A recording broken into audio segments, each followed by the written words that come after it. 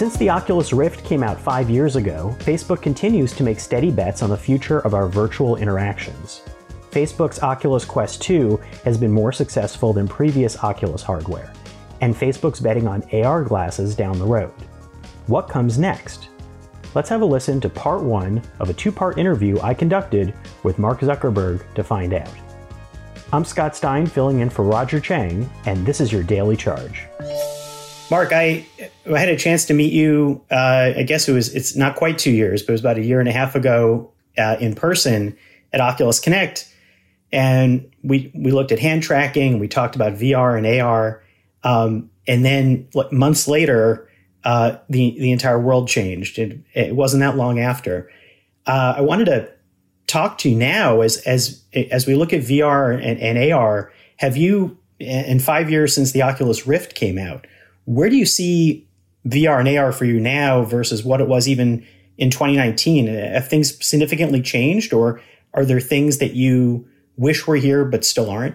Yeah, I mean, I think it's an incredibly exciting time for this. It's pretty amazing to see how a lot of the aspects of the original vision and what we hoped would play out here are starting to fall into place. And, it's still a long-term journey, right? And there's still just a ton that needs to get done over the next 5+ years to really deliver all the experiences that we want. But there are a lot of awesome pieces that are coming into place, and I'm excited to get a chance to talk about those today.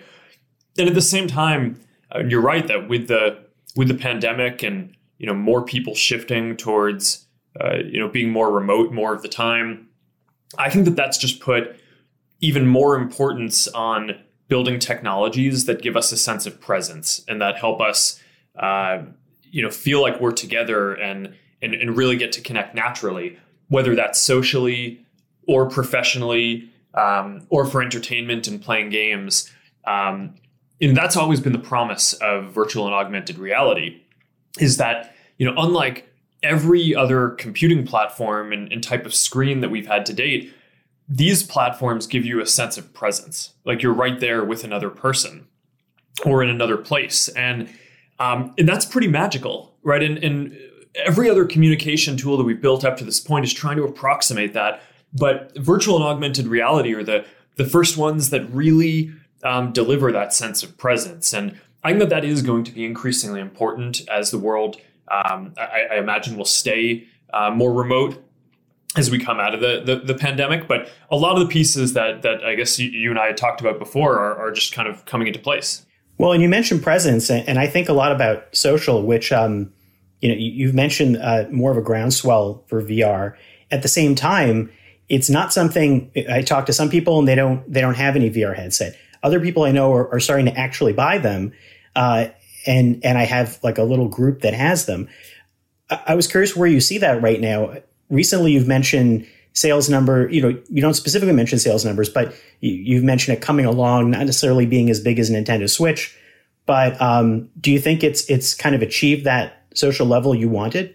Well, we're in the second generation of Quest now, and what I can say is that Quest 2 is doing quite well. It's meaningfully outperforming even what we'd hoped for it. So that's great. And as the second generation Quest, I feel like there was, Quest was where we really cracked the form factor and got it to be a wireless device that can do high quality experiences. I think that when you're talking about virtual reality in the sense of presence, there really is something that's incredibly important about it being wireless. Just because, if you get a wire that's like wrapped around your neck or draped over your shoulder and it's touching you, it really just breaks the whole illusion and sense of presence. And I think it's a big step function forward in terms of the quality of the experience. And it requires a lot of innovation to achieve that. So I think what we've seen is that a lot of the other folks in the space haven't been able to deliver that wireless experience yet. And I think that will likely continue to hold back some of those products. But we had the first generation Quest. We improved on it with Quest 2. That's going quite well. What I look at is the trajectory of how these things are going. How is the next version of that after that going to go, and the next version after that? And we have really exciting products in the roadmap that for down the line that I just think are going to be really awesome. But it's Quest 2 has been an inflection point, I think, for the adoption around this. You mentioned some of the roadmap, and recently I heard in a chat mentioning of the existence of a Quest Pro. I think it was Andrew Bosworth who brought it up. And is there any idea of like what that is? That something that would be for business, or do you imagine there being possibly different levels of interest at different tiers for what Oculus Quest could be? Yeah, so this is certainly something that we're working on. Is basically having a higher end virtual reality experience. And again, I think a lot of this is if you wanted to get a virtual reality device that had more power, the thing that you did was you wired it to a PC or some other compute, and that's one way to do it. But I think the trade-off on requiring the wire is too great in terms of the experience around what you trade off on an immersion and being able to walk around. And even if you're sitting at a desk and doing productivity work, I don't think you want, that wire basically breaking the sense of presence. So even for Quest 2, we focused a lot on, AirLink we just released, which is, the ability to now stream games from your PC. So you can take advantage of the power of the PC and still have a wireless experience, which I think is really important. But there are other aspects that make virtual reality, a higher end experience as well, including, putting more power in it in terms of different types of sensors and capabilities on the device. And we do want to be able to support a wider range of use cases. I mean, I think one of the things that's been quite exciting with Quest 2 is seeing it broaden out, right? It's still, primarily gaming is a lot of what people do on it. But, we're starting to see, the top few apps are social apps where people hang out together. And we're starting to see an increase in apps for kind of creative production or productivity or people getting together to work. One of the things that I've been pretty excited to see is this growth of fitness apps, right? So you see apps like FitXR and Supernatural, which are basically subscription services where you can, take different classes doing boxing or dancing or, different things. It's almost like Peloton, right? It just kind of is easy to jump into, and you pay a subscription, and now you can do your workouts that way. And from my perspective, this is sort of, it's filling out the initial vision and hope that we had for VR about how there are going to be all these different use cases, right? It's amazing for gaming, but it's not only for gaming. And I think part of the question is, if you were focused on building a higher end device that could really max out further on some of those other use cases in addition to doing the gaming pieces, then I think that there are some interesting questions about how you design that. Now, it's not coming out anytime soon. But that's certainly something that we're excited about, and having different products that basically can serve different use cases really well. Yeah, when you mentioned fitness, it was an area I definitely wanted to talk to you about because I've been using mine more for that. I see that, it's being positioned for that. I saw an ad in the New York Times talking about it as a fitness device. And I see I believe Facebook is allowing an expense of it as a health and wellness device. Do you use it for fitness yourself? I was curious about if you have a fitness workout or things you use, or have you worked that into your life? Yeah, I mean, I use all these different apps.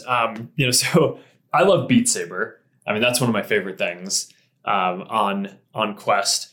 I've certainly enjoyed FitXR as well, and I'm a big runner, right? So that's that. We don't quite have that in VR yet. And I'm also a surfer and foiler. So I'd really want us to get a good experience where you can basically do the pumping part in VR, but we don't quite have that yet. But no, I think in all of these things, doing Beat Saber, FitXR, Supernatural, I mean, they're real workouts. And I mean, if I'm in Beat Saber, especially if I'm competing with one of my friends, for half an hour or an hour, I mean, you definitely work up a sweat and you get tired by the end of that. So it's pretty active. And I think it's pretty clear why people really like it. Do you set up any space in your home that's like a dedicated VR zone, or are you where you do these things, or any time of day where you might do workouts with this? I mean, one of the things about Quest and it being wireless and standalone is it is really portable to be able to do it anywhere. So, I mean, I have in our living room and in our basement, sometimes I'll kind of go down there and there's sort of bigger open spaces, but I mean, I'll even just do it in our bedroom, right, where I probably have a more traditional, not particularly huge space to do it, but definitely enough. But again, I think that this gets down to the form factor question, right? And at the time where getting into the experience, you had to be tethered to a desk or tethered to, or even in the same room as where your gaming PC was, I think was just a bit more limiting for people. And getting it to be more free flowing, I think is a very big advance in terms of letting people try it on in different places, making it easier to jump in. And I think that's why that's a big part of what we're seeing here, and why we're so dedicated to wireless as the form factor, and all of the things that we're going to focus on, including the future Quest Pro work that we're thinking about. I think that's just going to be a killer part of it. But I don't know. I guess you also asked about kind of routines. I mean, I have this. I have one group of a bunch of my friends on a messenger group thread, and we it's like our metaverse thread, and we basically every weekend or so, someone pings the thread and is like, hey, do you want to play Onward, or do you want to play Population One, or do you want to play Arizona Sunshine? I mean, those are a bunch of my favorite multiplayer games, and I think that's probably the closest thing that I have to like a real ritual around this is kind of getting together with friends and going to do this, which over the last year, especially during the pandemic when I couldn't see a lot of these people in person, was just really a neat thing to be able to do, and really drove home for me the value of being able to have those kind of social and gaming experiences together. I've been finding I'm sort of getting into the same. When you mentioned fitness and you mentioned sensors at one point, it raises the question for me: Do you think that there's a chance of these fitness apps working more with watches and trackers? I know you're working on wrist tech for neural inputs and AR, and does that open doorways for VR and in looking at even more of a wellness and wellness studies direction for what fitness can do? Yeah, I think that these are all really interesting questions, and we are certainly working on the neural interfaces part and the wrist interface around that. And our hope is that eventually that works across virtual and augmented reality and will be valuable across all these things. But yeah, I mean, getting back to your question around Quest Pro, there are a lot of sensors that would add different senses to basically to the overall experience, right? So we've talked a bit about things like eye tracking and face tracking, and you're talking now about things like different health sensors, whether that's heart rate monitoring or the different other kinds of fitness sensors that you might have on a fitness watch. And I think the basic thing that these all have in common is that each of them takes additional compute power to power the thing. And the whole device needs to be tuned for that. So if you want to basically have a device over time that is just capable of all of these more things and is running an increasing number of sensors, you need to get to kind of higher and higher end devices. And then the question for us is going to be, well, how do we innovate on kind of what that's going to look like and be able to deliver something that's a high-end product? And then also, how do we get it to be something that is really affordable for a very wide number of people, right? Because our mission as a company is really to help, connect everyone, right? It's, and our approach to VR is that, rather than building a device and trying to sell it at a premium and make a bunch of money on the device, what we want to do is build a great experience and make it so that as many people as possible can experience this and can be part of this metaverse. And then at the end of the day, we build experiences that are part of that, and that'll be the long-term business that we do. So I think the innovation on the sensor side, the compute side, to make sure that we can build devices that power these, both at the high end and devices that can be broadly available to everyone, That's kind of a big part of what we're focused on over the next 5 years. And it sounds like affordability is a big part of that too. When you mentioned, not climbing too high in price. I mean, already the Quest 2 has reduced price and it got to a point where it's game console level, which is not something that other companies have been able to hit yet. Yeah, that's right. I mean, getting to $299 on Quest 2, I think, was a really big deal. And I think that's something that we wanted to get to. The team worked really hard on that. I'm really proud of them. They did a lot of really hard work to be able to achieve that. And we wanted to see how that would affect accessibility for it. And I think that's been pretty good in terms of the results that we've seen there. But I mean, as you mentioned, at this point, even game consoles are more expensive than that, right? So I think that there's some ability for it to be a little more expensive, but we want to make it, but our bottom line on this is like, we're not approaching this from the perspective of, how do we charge people as much money as possible and make profit on the devices. We want to get as many people as possible to be able to experience virtual reality and be able to jump into the metaverse and then be able to have these social experiences within that. And then that's really kind of where our bread and butter as a company is in terms of building those experiences. And that's also what our business is. That's a good place to take a break for now. Check back tomorrow for part 2 of the conversation, where we discuss social, kids, and where VR might fit into work. You can also read this conversation and our story on cnet.com. If you have any questions, hit us up on Twitter at The Daily Charge, or sign up for direct text messages by heading to cnet.co/dailycharge, or follow me on Twitter at JetScott. And if you liked what you heard, please rate and subscribe to the podcast. It really helps us out. For The Daily Charge, I'm Scott Stein. Thanks for listening.